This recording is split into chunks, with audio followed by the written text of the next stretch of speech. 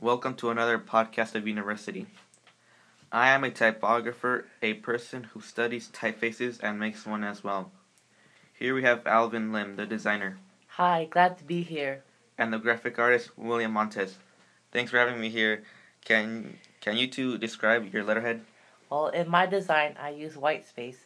The white space helps contrast the design of my work. I use contrast in my design. I had dark and light colors, which help contrast and let my design appeal to me more. Oh, how cool. Okay, do you guys use any type of typefaces? I use Brush Script MT Italic, and I also use Adobe Castellan Pro in my design.